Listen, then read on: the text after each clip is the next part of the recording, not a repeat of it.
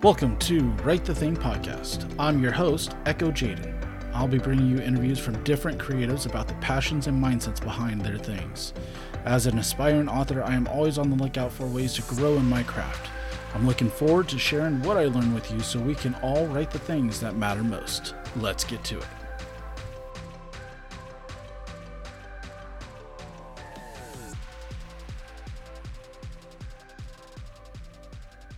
Hey everybody, this is Echo Jaden, and today I have Armando Cruz with me, who is the best-selling author of The Legacy Code, Modern Man's Guide to Escape Obscurity and Live a Life Unleashed.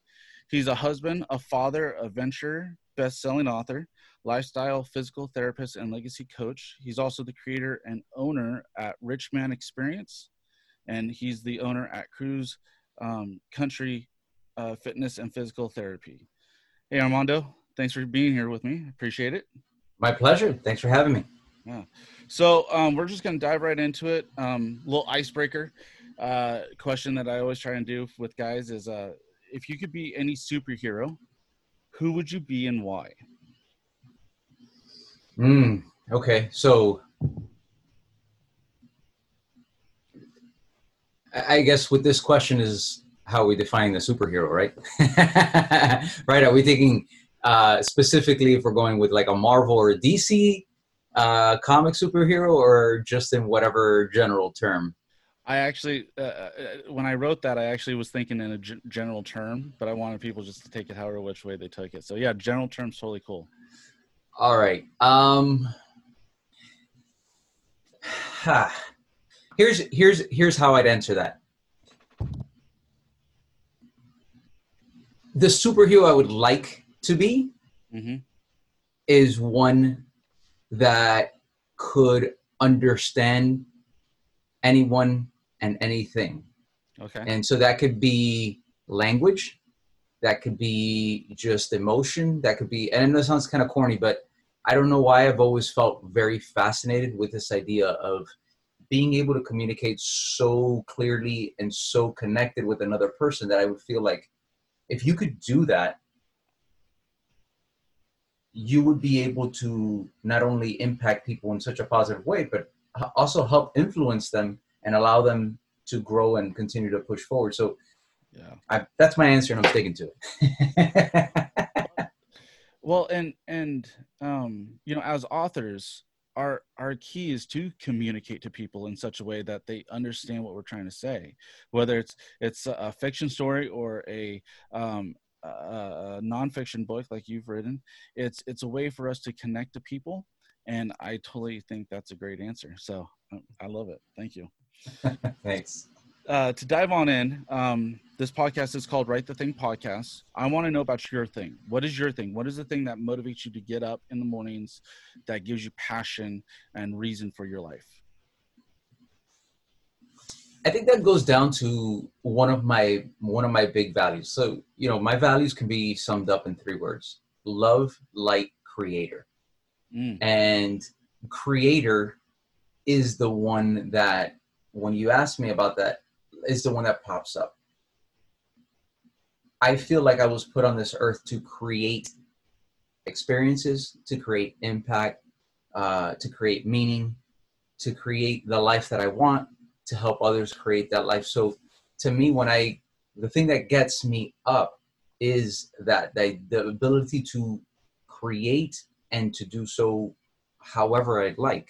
You know, one of the most exciting things for me is a blank canvas, right? Like, you know, in a literal and figurative sense, it's like, I can do anything with this, right? And what's really fascinating, this will be kind of like a little sidebar, is that my wife and I, so we're going to be married 14 years in December. And over these past 13 plus years, we've really gotten to understand our strengths. And mine is starting, is give me the blank canvas, I'll get it going. I might not get all the details right, but her superpower is kind of editing. Put something on there. If she sees a blank canvas, it takes significantly a lot more energy for her to do something with that. So when she sees something, she can already see how to make it better. And again, connecting that now with my book, it's like the idea of writing a book. Okay, I had no idea what I was getting into. I just went out and I did it. And then she ended up being my editor. And she said, look, I know what you're trying to say, but what you've written and what you're trying to say are not the same thing.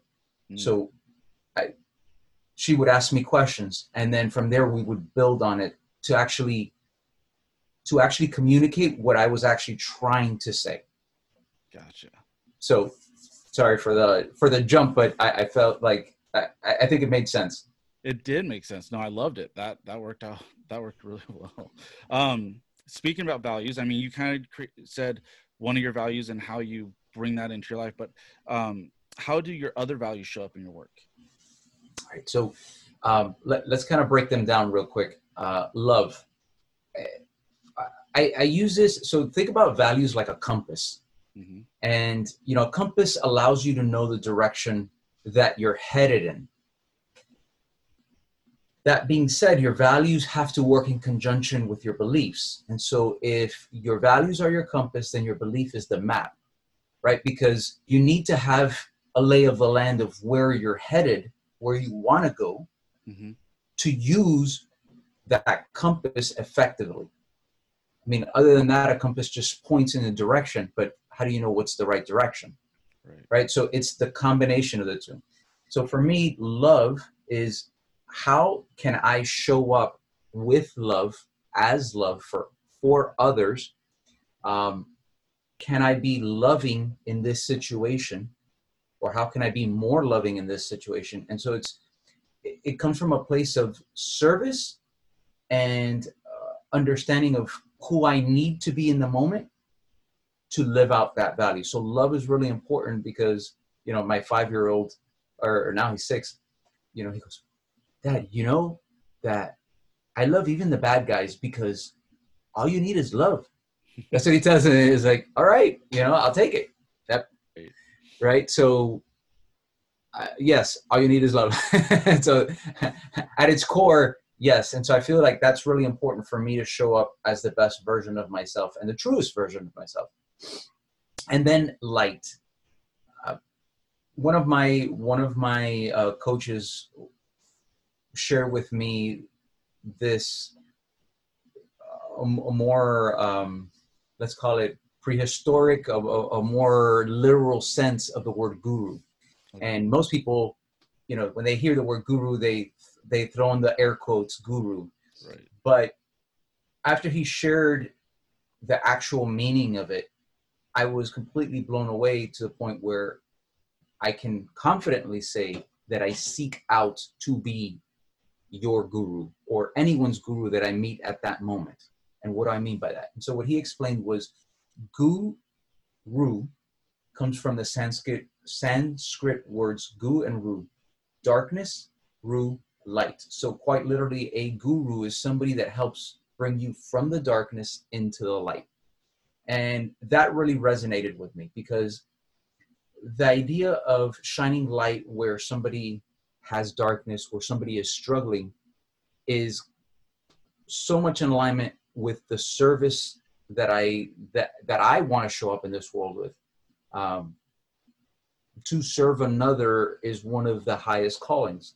It's why I do what I do. It's, as a physical therapist, as a coach, as a husband, as a father, the way I serve the world through my kids is raising good citizens, raising kids for the future that are going to create a positive impact and produce in this world in a meaningful way, not consume and be a detriment to society, right? Like that's my intention going into this, right? Whether I'm successful or not remains to be seen.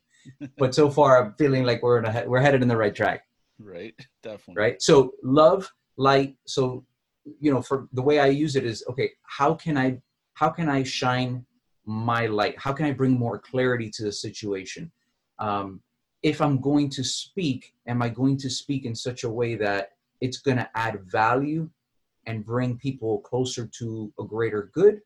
Or am I going to bring down the situation and add darkness? And if it is, then okay, maybe I shouldn't say anything at this moment. Maybe now is not the right time. Maybe I'm not in the best place to have this conversation, so I better step away so that I can ensure that I'm being in alignment with my values. And then creator, we already talked about, but it pretty much encompasses the way I live on my life with those 3 words. That's fantastic. Awesome. That I really like that. And yeah. All right. You started talking a little bit about your kids and kind of letting them, the future that they're going to have. And that kind of wraps around with your book of legacy. So in your book, The Legacy Code, it's all about mindset. And it's about building a mindset now so you can have a legacy later. Why do you focus so much on legacy? Because in order to have the legacy later, you have to live the now. Right. Because no matter how you slice it, you're going to have a legacy. Mm-hmm. Right. Like there will be the ripple that continues after you. Some people's ripple will be greater. Some people's ripple will go for longer. Mm-hmm. And so the question is how intentional do you want to be about it? Do you just want to kind of leave it to chance, or do you want to live with intention in such a way that you are actively and purposefully creating the legacy that you want? Right? Because if you're living that now, you're reinforcing the ripple of the future. Gotcha. In the book, one of the statements that I share is the life that you live is the legacy that you leave. Right? Yes. So if that's the case, be intentional by the way that you're living your life in such a way that it creates what it is that you want. It creates the impact that you want. It creates the children that, or at least you position yourself, right? Because at the end of the day, we all have to make our own decisions. We have to take responsibility for ourselves, right? So that's part of the things I teach my kids. So at some point, they are going to go out in the world on their own and make their own decisions. My job is to provide a frame of reference and a process in which to process decision-making, the world at large. And so that at the end of that, use a frame of reference of service, use a frame of reference of love, use a frame of reference of the things that I feel are important, that will add value to the world going on and give them an upper edge as being great people, as well as contributing to our society in a meaningful way. Okay. I love it. Thank you. So Write the Thing podcast is a podcast about mindset, and it's a podcast about the whys behind everything. So your mindset, how does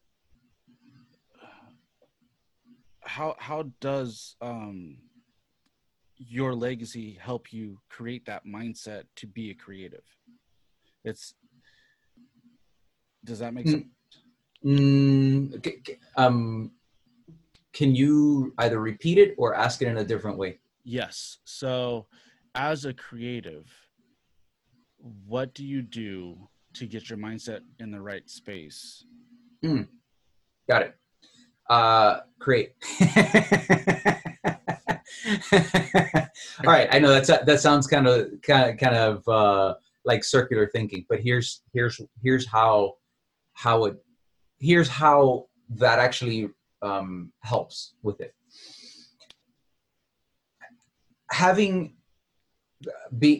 Being a creator as one of my values, creator. Mm-hmm. If I'm creating, I'm in alignment with my values. If I'm in alignment with my values, it's kind of like a self-perpetuating engine that keeps me moving. So what I've done is I've created opportunities on a daily basis for me to create. At this point, I have written every day at least, so my minimum is 50 words. And it seems like, oh, That's not a lot. And it's not a lot on purpose, because it's designed with one main premise, which is, what can you do even on your worst day? Okay. That shifted everything for me. That one rule, that I realized that if you want consistency, if you want longevity, you have to create minimums that you can execute successfully even on your worst day. By the way, that's the premise for my next book, and it's on habits. But with that being said, I've written every day. It was something close to 400 and some days. Wow. And then I took 4 days off. And then as of today, it's been, since I took those 4 days off, which happened after my 100-miler that I ran, I just kind of stopped everything just to kind of hit a physical and mental reset. Mm-hmm. And then I began. Today is 605 days in a row it's 605 days that I've been writing in a row, 50 words. I've made 600, I've done 605 videos, every day for the past 605 days. I just recently started writing haikus. And I'm like on day 40 without missing a day. And then at the beginning of February, I decided that I wanted to kind of explore some art a little bit more. And so I gave myself constraints. And so the constraints were, I would draw a picture of a wolf, and that's a different story of why a wolf, but on a 3x5 index card every day for a year. So I'm on day 156 and without missing a day. So I've created these opportunities in my life because creating is so important and such a vital part of who I am. And what's fascinating about it for me is that I've done this for me, but it's trickling down to my kids to the point where December of last year, my son, he said to me, I'm really interested in running cross country. He's going to be going into a new school. That new school has been state champions for 10 years straight. Wow.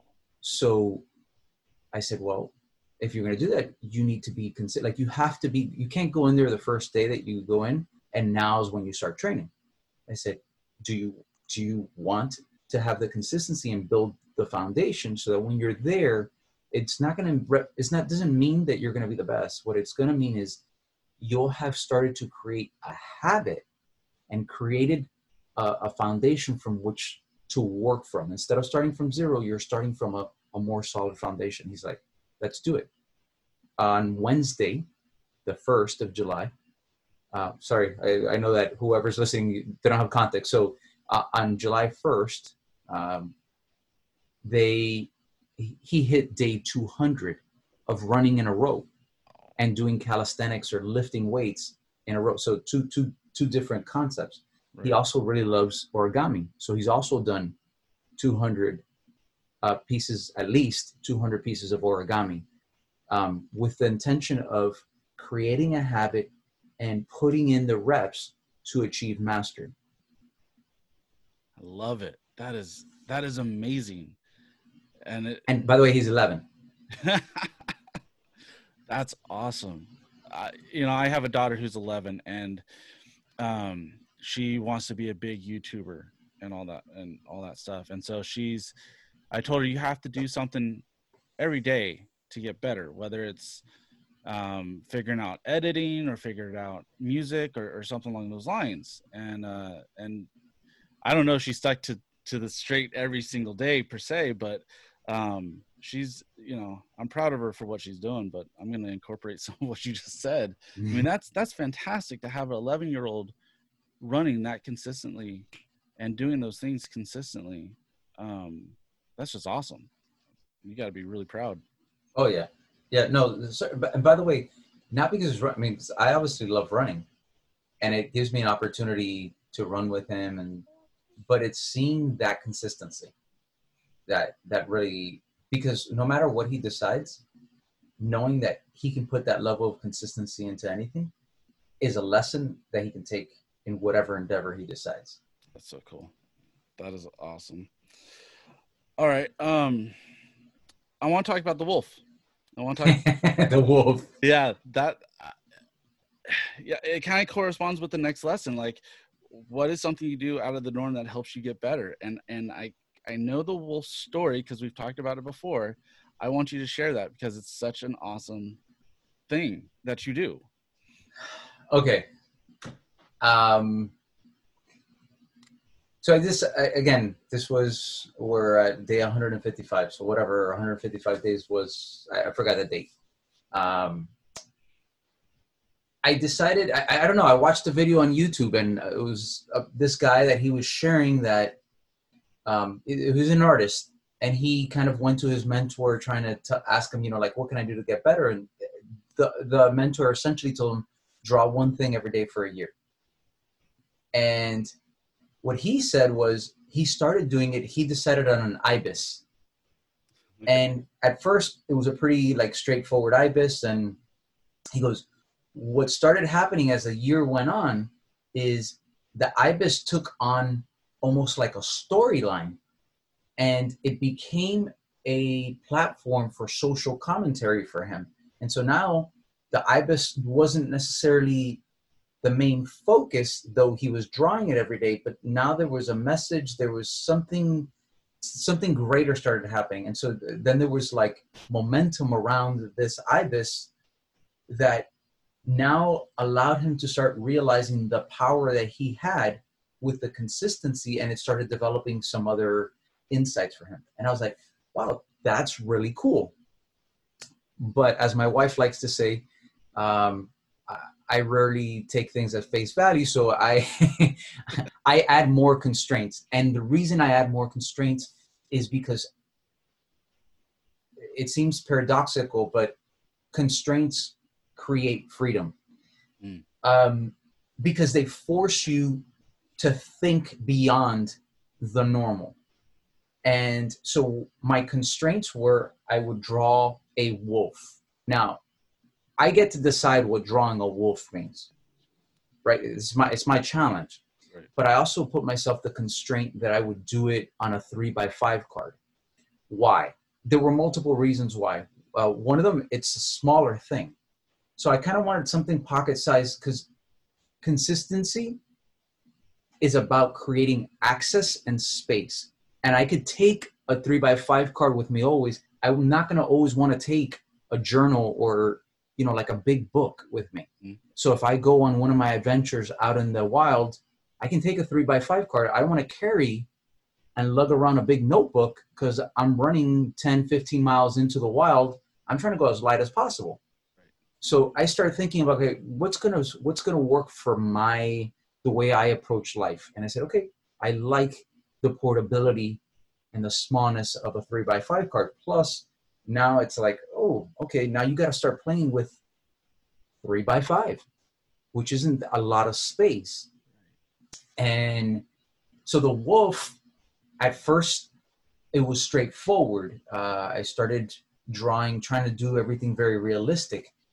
And by the way, I do everything with pen. So that was the other thing. I start with pencil, the general proportions, and then I finish it off with pen. And sometimes it sucks, but I don't get rid of it. That's part of it. That was today's wolf, a sucky wolf, right? And I'll make comments. I was like, man, the proportions are all off on this. So now what it does is it puts a reminder, oh, bring the eye a little bit more this way, bring the nose a little bit more this way. Oh, I started getting that. And then I kind of like the cartoon wolf a little bit more because I can play around with the expressions a little bit more. Oh, I kind of like that. I started playing around with what I call the warrior monk wolf. And so now he's got more of a human body, but like a wolf face. And, now that started taking on its own thing. And then I started playing around with abstract. And it's just been forcing me to create in many different ways. And sometimes I don't feel like doing it. Right? Sometimes I'm like, ah. So then I have to create a way of projecting the wolf in the simplest way, because I don't really want to spend a lot of time. You know, some of them take me an hour, some of them take me 5 minutes. A lot of it has to do with time that I have and mental bandwidth that I have. And if I really don't feel like doing it, I'm like, okay, how do I make it simple? I still remember there was one day I had been working all day and I really didn't want to do anything. And I was like, I kept looking at the 3x5 and I was like, you know, I actually really appreciate the white space on this. And I literally drew a wolf about the size of a thumbtack, like the silhouette on the little corner and a moon on the other one. And so like the wolf was there, the moon was there, but it was all white space. And I was like, I like it. It's simple, but I like it, right? For today. Right. And so, you know, the wolf has, so then the next, sorry, to kind of dive in deeper, like why a wolf of all things? I could have chosen whatever. I you know, I wanted to kind of go with that concept, choose one thing and do it for the rest. And, you know, I like going hiking with the kids and with my wife, and I like being outdoors. And so one of the things when you go, if you ever do a through hike, which is usually like on a long trail that you're going to be out for a long, you get very often people go by trail names. They don't go by their actual name. It's kind of like part of the culture of the trail. And while I haven't done a through hike, it fascinates me that idea. And so it was a few years back, we got to go to the Appalachian Trail, and I got to go for the first time backcountry camping with my 3 kids and my wife, where we hiked in the Appalachian Trail. So we gave each other trail names. And my kids gave me the trail name Moon Howler, right? And I was like, I don't know why, but I'll take it, you know? So that seed was planted. And then, I don't know, when I was deciding, there was something about the wolf. And so I said, okay, I'll draw a wolf. When I started drawing the wolf, I was like, man, I really wish I would have picked something that didn't have so much hair. Like the hair is such a pain in the butt. Yeah. I know the problem. Well, there you go. Try drawing that now. Right. So that's kind of like the story in a nutshell of the wolf and the journey towards it. I love it. That is awesome. That is just, I love it. One thing you did say, you know, constraints create freedom. I was just part of a 5-day writing challenge by an author I know who kind of just threw up prompts that you had to use and you couldn't deviate from them. And a lot of people were kind of struggling with that, going, I don't like the prompts, you know, that's not really my thing. And he also said, choose a genre you don't normally write in. And I like sci-fi and I like urban fantasies and stuff like that. So there was one paranormal romance, and I'm like, I have no idea what this is, but I'll go for it. And I went for it, and it was so much fun because it made you think outside of what you normally think of. And the constraints was it had to be 2,000 words or less, and less, right? Yeah. So it's short story, you know, very, very short story, just a scene really. And I don't know how many great stories came out of that challenge that I just was reading left and right, and it just influenced me. And I was like, oh, this is great, you know? And so I totally understand the whole constraints creates freedom. And I love that. I just love that saying.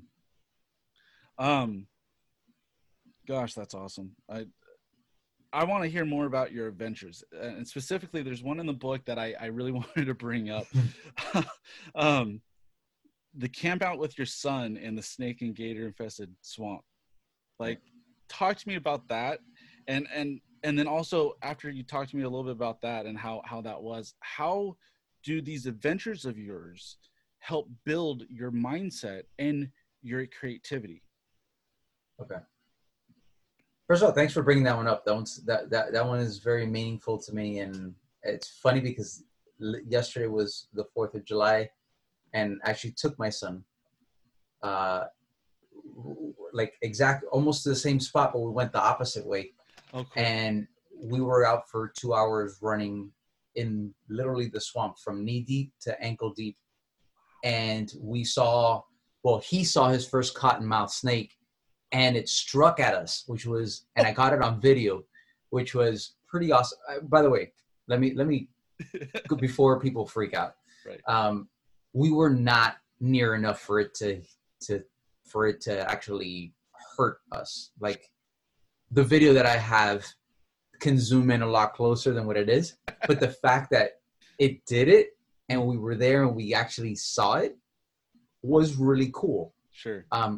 Granted, it's all cool as long as we all make it out alive, right? Like, we could have stepped on it, right? But I saw it early enough that we went around it, you know? But I also have been doing this for a while, so I understand what I'm looking for. Not that I can't miss anything, but I understand what I'm looking for. Mm-hmm. And it's actually a conversation that I had with him, because we're, again, knee deep to ankle deep water the entire time for 2 hours, running and hiking for that. And so rewind. This is 10. I'm trying to think if it was his 7th birthday or his 9th. I'm drawing a blank now because I've done a few of them. So it was 7 or 9. I know it was an odd. It was 7 or 9. And he had never gone backcountry camping before. And it's something that I really wanted to take him on, this kind of immersive experience. And so we left late, and we went to this place I had never been. Mm. I gave him the option. I said, hey, we can go here. I've never been here. Or we can go to this other place that I've been. Both of them I hear are awesome. Obviously, I've been to the one. He goes, oh, let's go to the one you haven't been to. Okay, great. So it was new for both of us. And from the beginning, it was mud all over the place. That actually, before we went into the ranger station, and the ranger said, listen, there's some walking sticks. I highly recommend you take it because it is so slippery out there. And so we're like, okay, I don't normally hike with walking sticks, but I'll take your word for it. And man, I'm glad we did, because we were slipping and sliding all over the place. Wow. And then there, we crossed through cypress swamps as well. So you're like knee deep in water. And again, this was the first time me going there. I'm bringing my son, so I'm freaking out because I don't know. Hey, is there a gator here? Is there a water moccasin? Is there? Right. So I'm like on high alert as we're crossing this. I'm like looking left and right. I'm like, stay close. I don't make sure they come from the back, But it was one of those things that I actually had the conversation with him.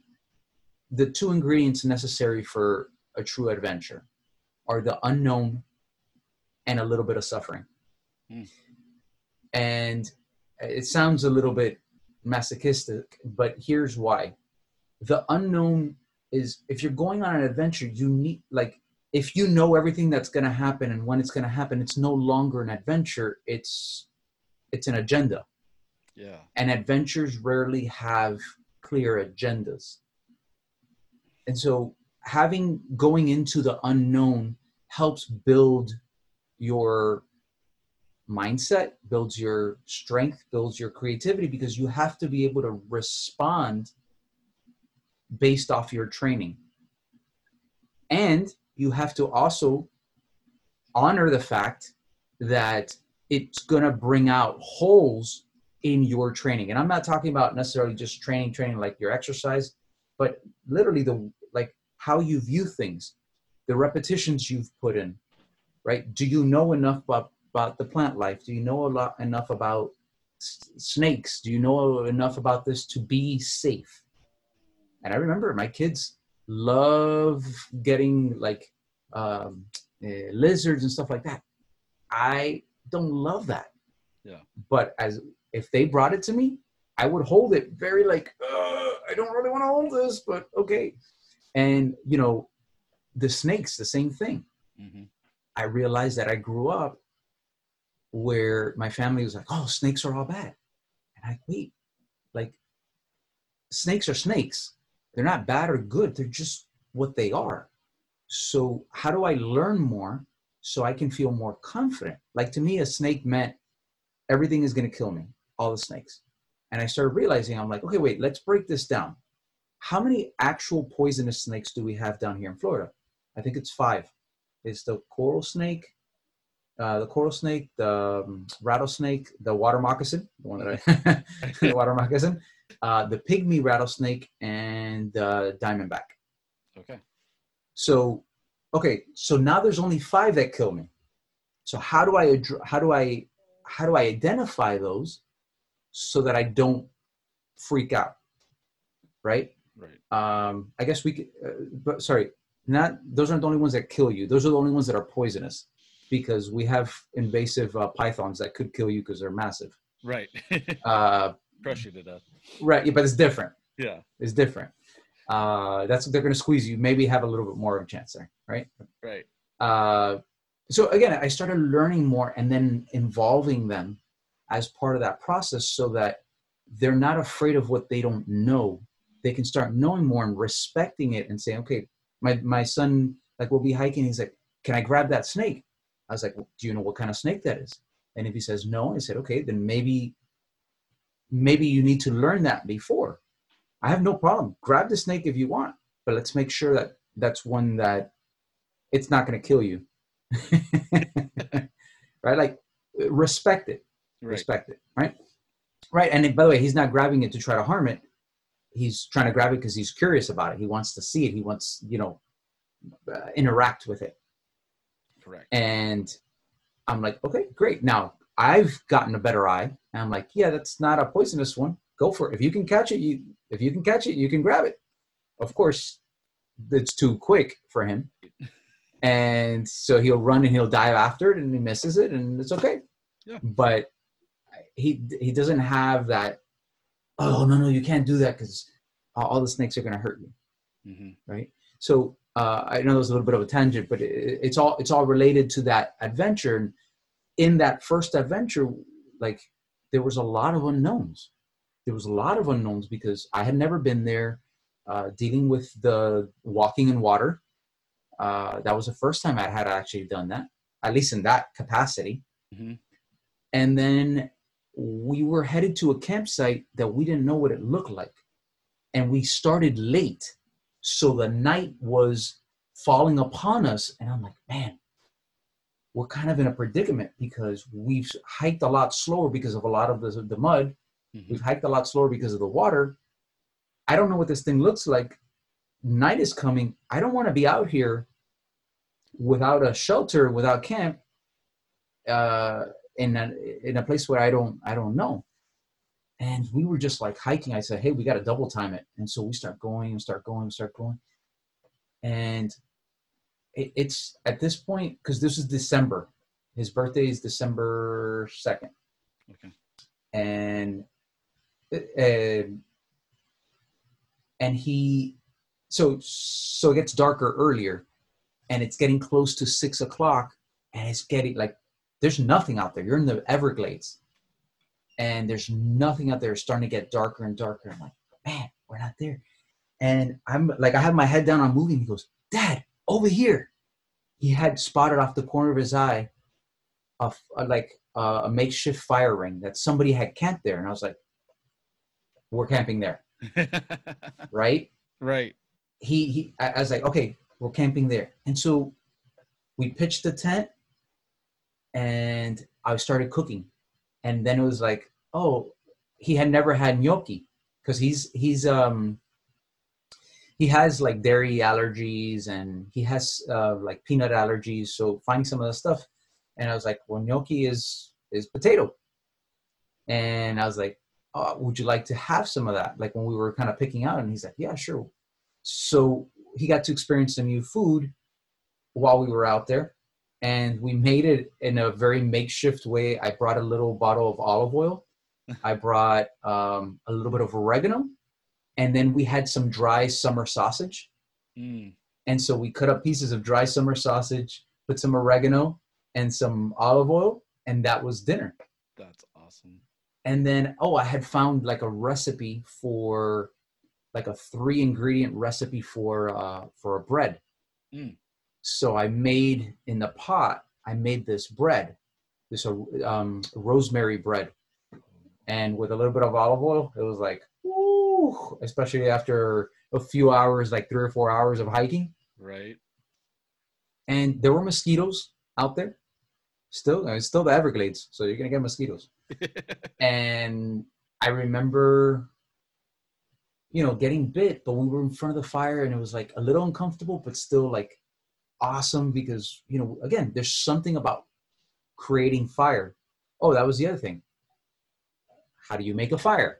Okay, so we're breaking it down and using, not primitive like as in bow drill, but we went with something, instead of a lighter, we went with a ferro rod. So I taught him, okay, let's grab, we have to get the tinder bundle, and we have to get the kindling, and we have to get, the fuel. And so he went out searching for these things because we had already practiced here at home. So he knew what he was looking for.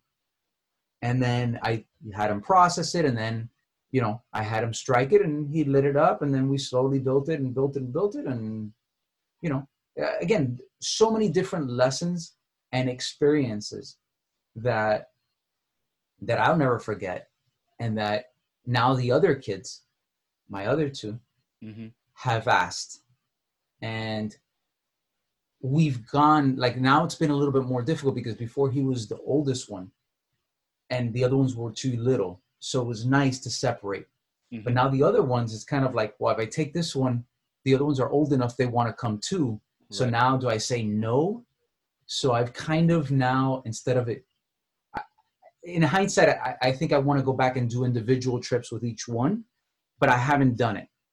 It usually ends up being, hey, we're going to go camp. Oh, can we all come? Yes. If they're excited about it, I don't want to like suppress it. Right. So I don't know if that answered. Oh, okay, wait. So that was the experience. That was part of the experience. We came back. The other thing that we did was on the drive back, this is part of it's in the Miccosukee Indian Reserve. Okay. This part of the Everglades. So we stopped at a restaurant, which I remember as a kid, we never went into any establishment really like that because we were, 4 kids and, it gets expensive. We ate a lot, but it was just him and I was like, hey, I've never tried frog legs or gator or whatever else they have you want to eat, you come out of the bush, you're hungry. Yeah. So he's like, yeah. So again, it was another new experience. So he had frog legs. He had some of the bread that they make. I forgot the name of it. Some gator and some other stuff. And it was like, oh, cool. I mean, it's not food I want to eat every day. Right. Not because it tasted bad, but it was just greasy. Like it was just heavy food. There was no vegetables anywhere. It was just all fried. Everything was fried. Right. So I was like, all right, I can appreciate it. I was hungry. I came out of the bush, but if I ate this every day, I'd have a heart attack. Right. So that was the experience. I think it really set the tone for a lot of the other experiences that we've had since then. And then also piqued the interest of the other kids as well, the other two. But again, how does that increase creativity? How does that help me with my writing? How does that help me with my mindset? And I think adventure is crucial for building resilience. I think adventure is a physical manifestation of revealing your strengths, your weaknesses, and your potential because of those two components that I shared earlier, the 2 ingredients, the unknown and suffering. Right. And can I share one more story real quick? Yeah, by all means, go for it. Because I think it brings this to light. I ran a retreat for men. It was a primitive retreat. The idea was to go back country and teach them valuable lessons through the art of building a primitive fire. And so these were married men that, felt a little bit stuck, and they wanted to have a more fulfilled marriage and understand their partner better. They're kind of going into their business a little bit more focused and maybe with a little bit more of an edge. And so I had an idea of where I wanted to do it, but I had to do recon work. I never been there. I didn't want to take, I wanted, so there's one thing where if I'm going somewhere, like me having a lot of unknowns is okay. But I'm going to be leading other people. I need to be able to understand how I can create the environment that I want to deliver the result that I want. So I said, okay, I have an idea of where I want to do this. I need to do some recon work. And so this was the retreat was going to be in November. And I did the reconnaissance work, I think, in September, and it's still hot. It's still hot down here. Right. And I said, you know what? I'm going to go completely minimal. This thing was 5 miles away. I got to the park where it was probably at 4 p.m. Normally, they don't let you go out there like, hey, you're going to be out there in the dark. You're not going to get to camp on time. I said, don't worry, I'm running. I'll get there. I'll get to 5 miles without a problem within the hour. And they're like, okay, but understand, you know, if it goes black, you're not going to see anything. I said, okay, I got it. So the idea was I'm going to run, so I'm going to go minimal. And I checked the weather. It wasn't going to rain. So all I brought was a little backpack with some food, water and filter, a little pot to cook, and I brought a sleeping bag and a sleeping mat. That's it. I think in all it was probably 6 pounds, 10 pounds max because of water. Sure. But probably under 6 pounds, like without the consumables. And I went running in my sand. Oh, that was the other thing. I made it a little bit more primitive. So I made these sandals, and I ran for 5 miles in the wilderness in these makeshift sandals. And I get there, and I'm loving life until the sun goes down, and the mosquitoes are assassinating me. I am just getting lit up. At nighttime, like it was the first time I was genuinely, because it was pitch black, I wasn't going to go like walking back right in the pitch black. And again, I had crossed some swamp. I was like, there's no way I'm getting in that when it's dark. I was genuinely eyeing the phone number to have the ranger rescue me. That's how bad the mosquitoes were. When talk about suffering, it was so like I couldn't sleep the entire night. I was just so uncomfortable. I was on the floor and just getting, it was hot. So then you would put something over your head, but then you would start sweating so much because it was so hot, and then you would take it out, and it was just like, I survived somehow. It was like 5 a.m, 6 a.m, and it kind of like the mosquitoes relented a little bit, and I remember building another fire, and I was exhausted. And I was like, man, I'm so glad that was over. But I was so close. I was so close to calling it quits. And I'm glad I didn't. Not because I had a great time, because I didn't. I suffered the entire night. But I learned how to get through that suffering, which made me stronger. What did I have to do mentally to overcome that? And it gave me more confidence in knowing, number one, what you're going to need out there, right? Because if I'm bringing guys that are not normally used to suffering out there, right? You know, I want it still to be a pleasant experience. Okay, so if we're going to go out there, okay, these are some pretty important things that you're going to want. If you're going to want to enjoy it, right? Because part of this is also enjoying it. I don't want, suffering is my thing. It doesn't have to be your thing. Right? Especially if you're paying me.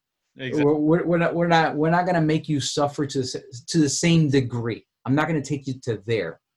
It's going to be uncomfortable because it's hot. It's going to be uncomfortable because you're going to be trudging through water. It's going to be uncomfortable because you're hiking for a certain amount of miles. But it doesn't have to be like that you're hating life either. Yeah. So hopefully that illustrates the importance of why the suffering is important, because it takes you to places you wouldn't normally go. And then in order to get out of those places, you have to become the person that can get out of those places, which now serve you in many other aspects. I love it. No, that works out so well. Thank you for that. We're getting low on time, and I want to be respectful of you and your family and the time you've taken away from them. So is there anything I should have asked but didn't?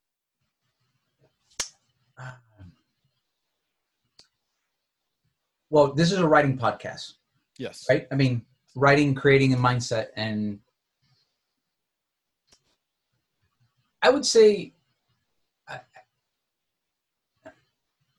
first of all, I don't consider myself a writer, which is silly because obviously I've written. Right. I write every day. I don't consider it a gift of mine. I don't consider it that I do it well. But I do it. Right? So if you want to be a writer, write. Right? If you want to be an artist, create art. If you want to be a YouTuber, create videos. Right. You're not going to be a YouTuber if you're not creating videos. Create the habit. Learn about the environments that allow you to create consistently so that you can reinforce that passion. You can reinforce that gift, because there's nothing worse than seeing someone with a gift that never gets to share it. I forgot who it was that says, the richest place in the world is a cemetery built with, that with all the people that have gone to their grave that never shared their gift with the world, right? Like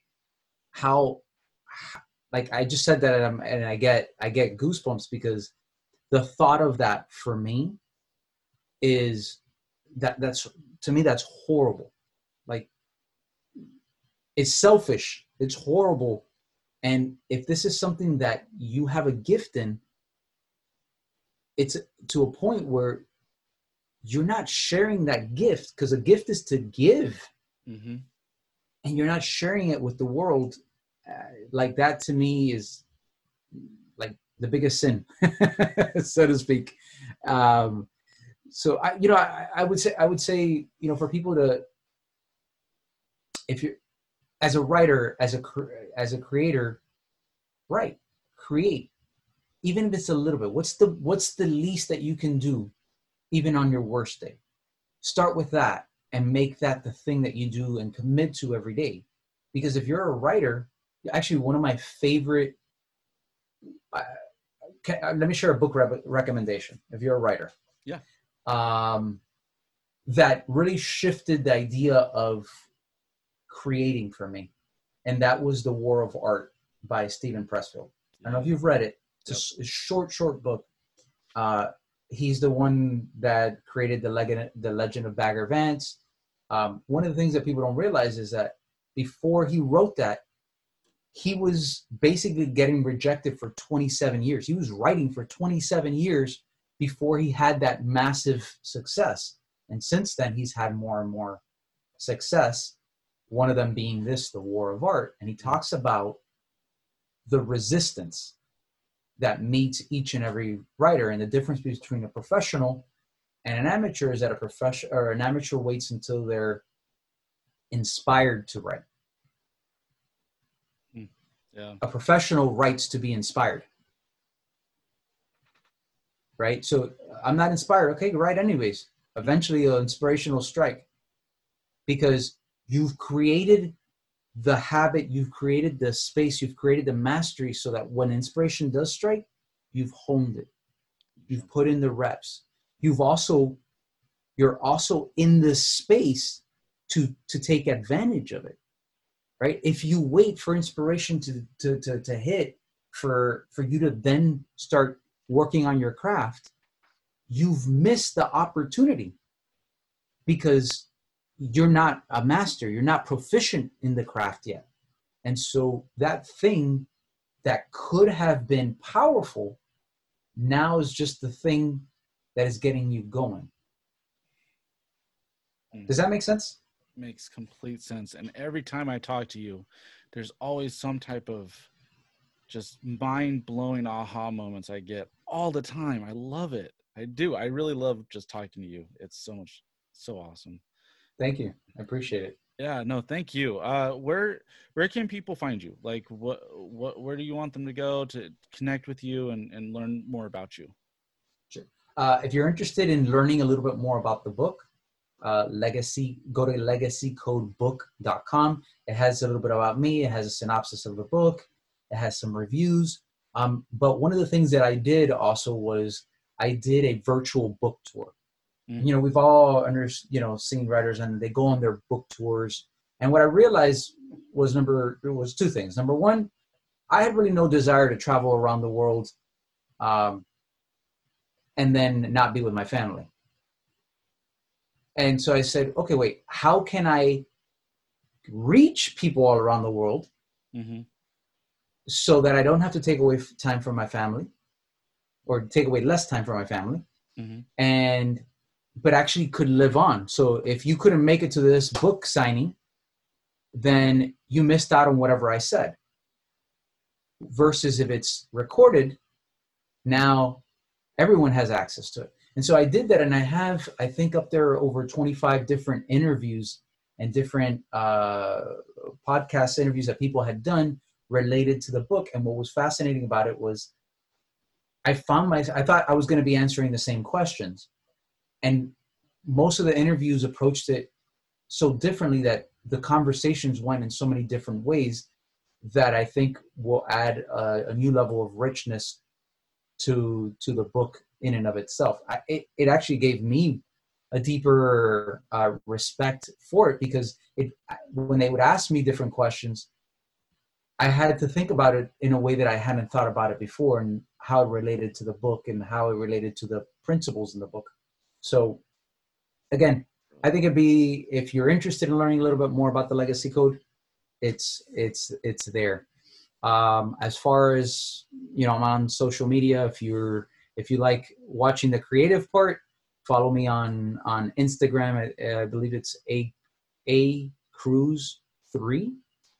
I'm on LinkedIn. I share a little bit more of the business component on there, though I do share some of the creative stuff. And then also on our website, cruzcountry.com. One of the big things that my wife and I have really touched upon, not related to writing, is have created a system that really helps people suffering with pain. And, unfortunately, if you're a writer and you're hunched over your thing, very often that is actually one of the things that starts happening. And so we've been able to create a system that helps people around the world.